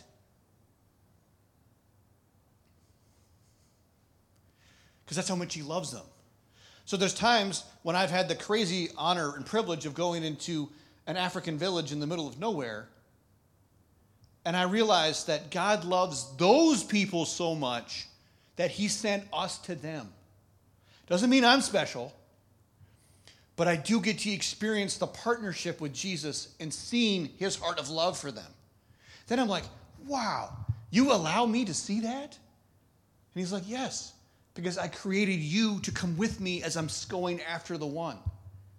And gratitude is what opens up my heart to say yes to things that are difficult because I know that he's going to take care of it. So if I add into the sacrifice that he's asking me to make a heaping helping of thanksgiving, then there's no complaining. There's no extra weight and baggage and frustration that would rob me from seeing the true treasure right in front of me. The temporary discomfort won't weigh me down. It'll be like there's something bigger, and literally I'm actually able to put my life there. And the Lord's like, yeah, because you put it in my hands. So I'll provide for you the opportunities to sacrifice, to pay a price, to go after the one, because that's what I created you for, in fellowship and relationship. What does that look like, Lord? I don't know. But I do know, but I don't know. It's challenging, Lord. I mean, have you guys ever, like, honestly, before the Lord, like, said, like, this is too much? I mean, I've done that at times. Then it's like the Lord, but then at the same time, the Lord's like, I myself can't hold on to, it's too much. Because that's not the Lord's heart. That's not how he thinks. That's not how he views things. And that's where he's inviting me to step into that deeper place of saying yes to him. So this man here, his name is Muhammad. And he was like I think a janitor that we met in Rotterdam. And we were going out and we're sharing Jesus to people. We're at this conference and we're just walking and we're saying, Holy Spirit, just lead us across the paths of those people that you want to touch today. Whoever you have us. And so I remember I was walking, they had this like market village thing and I'm on these streets in Rotterdam and I was walking in our like little group and I saw this guy sitting over there on this lawn before this church, him over there. And I just kept like going and the Holy Spirit's like, no, go back there. And I just kept going and the Holy Spirit's like, no, you go back there. Because sometimes, I don't know if you guys have had that time, sometimes it happens at First Friday, like we're walking and there's a sense where the Holy Spirit's just like, over there, go over there. Like, but I'm going, go over there. So that's what it was with this guy. And sat down and just began to talk to him. And thank the Lord there was somebody there who spoke Dutch, who was a translator for me, because there were certain things that he was connecting with and certain things, like he spoke a little English, but there were moments, I mean, he grew up Muslim, you know, I don't know how seriously he was in his faith, but just had different opportunities to present the gospel to him. In the sense of like, the Lord sees you, he knows you, and he loves you. And he created you to hear the message that I'm giving to you right now.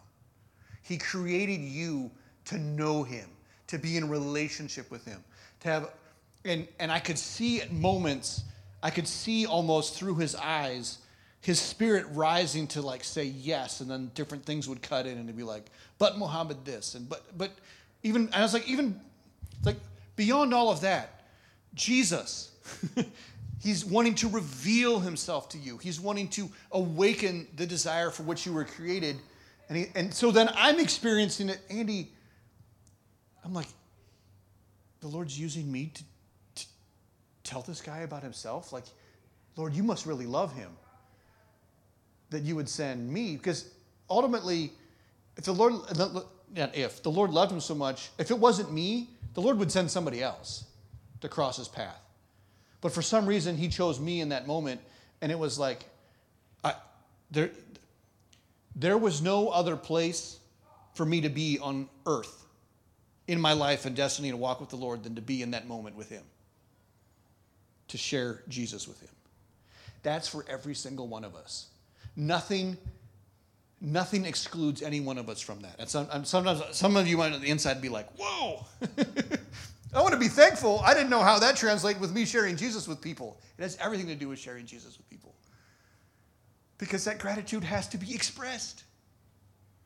And it has to press through the frustration of, this is costing me something. Yeah, it's going to cost us something. But it's worth it. Because there's no complaints. There really isn't. There really, really, really, really, really, really isn't. So, to wrap this up, there's 2 challenges that I have for you. One is that you proactively either in presence of the Lord, just you and the Lord, practically you and your spouse, practically you and your friends, you literally list out the things that you're thankful for. And we can start out at the basic, and those are all good things, like hot water and cars and all that stuff. That's good. But then there's extra things on top of that. Because I believe that as we begin to do that, we're exercising our faith practically to create an atmosphere for the Lord to move. And the second thing is that, Lord, now where's that next step where gratitude then is requiring of me something that I don't necessarily want to give, whether it's frustration, anger, lack of control, or something financially, or just your time. And so we're going to end with, and we're going to play a song, and it's a longer song. But the song basically is just about Jesus being the Lord of the harvest, and that he's worth everything, and that he's worth our sacrifice and what we can do. So I encourage you and we'll close with this, as we listen to this, I'm going to encourage you guys to be in that place of encounter with him and ask him to speak to you. And I believe that he will, that he's providing a platform for that to take place. So you might have to unmute that computer, because I think I muted it so it wouldn't make loud sounds online. And if you guys have ever experienced that when you're watching the live stream service and then it gets to a video and all of a sudden you hear like ding, because of what we're doing back there. But anyway, Lord, as we close with this, Lord, we're just asking in a good way, Lord, that we would drive a stake in the ground, Lord, that today would mark in us, Lord, a lifestyle, Lord, of thanksgiving, a lifestyle of surrendering our hearts to you practically, and Lord, what that looks like. So, Father, I thank you in Jesus' name that you stir within us, Lord, that perspective, that heart of gratitude. And Lord, as we awaken ourselves to that even more, Lord, that it'll bear fruit in our lives and our hearts. And Lord, that we'll make the hard decisions to say yes, Lord. We'll go, Father, after the one, Lord, we'll leave the 99. But Lord, we'll be rejoicing knowing that we walk with you, that we go with you. Thank you, Lord.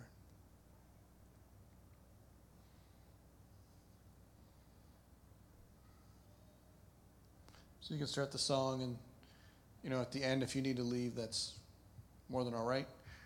If you need prayer for anything, there'll be a couple of us up here for prayer. But just let him speak to your heart. In Jesus' name.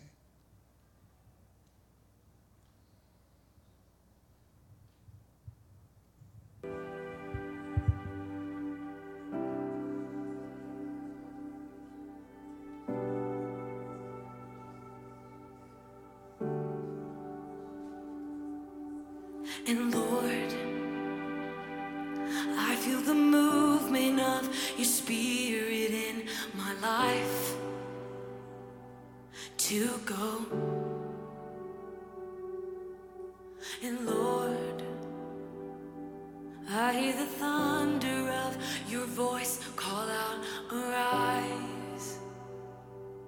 and go.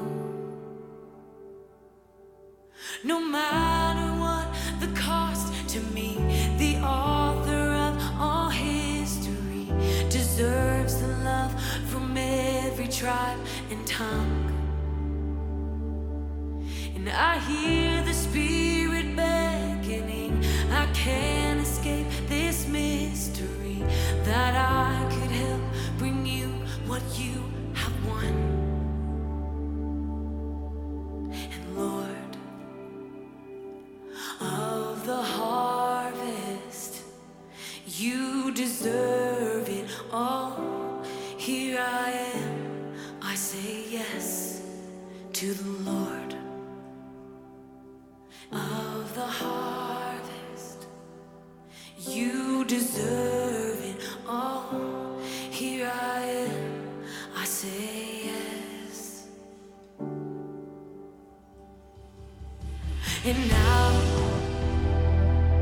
now is the time you chose in history for me to be alive. So here I will respond right where I am, and I will give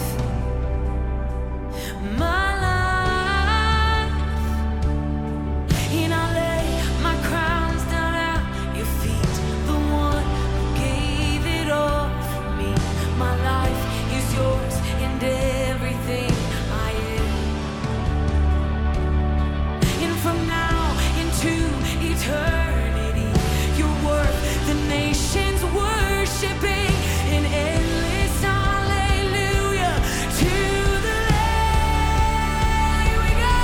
And you're the Lord of the harvest. You deserve it all. Here I am, and I say yes to the Lord. Yes, we do. Of the harvest, you deserve it all.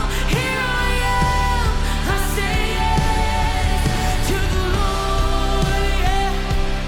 Of the harvest, you deserve it all. Here I am, I say yes to the Lord. Yeah.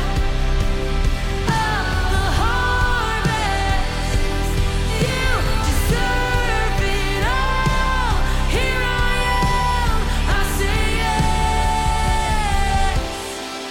Oh, and we say yes, and we say yes, and over again, we say yes to the Lamb who's worthy. Come on, the Lamb is worthy. He's worthy. Yes, he is. You're the joy of our salvation. And hallelujah, salvation belongs to the Lamb of God who sits on the throne. And hallelujah, salvation belongs to the Lamb of God.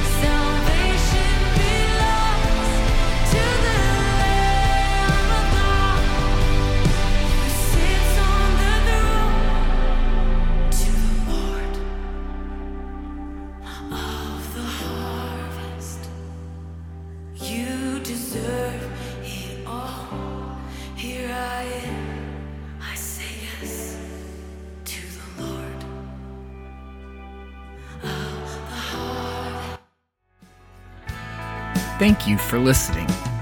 If you need any additional information about Frontline Ministries International or Frontline Worship Center, you can visit us on the web at www.frontline-ministries.org or email us at info@frontline-ministries.org. Or you can contact us by phone at area code 330-837-8399.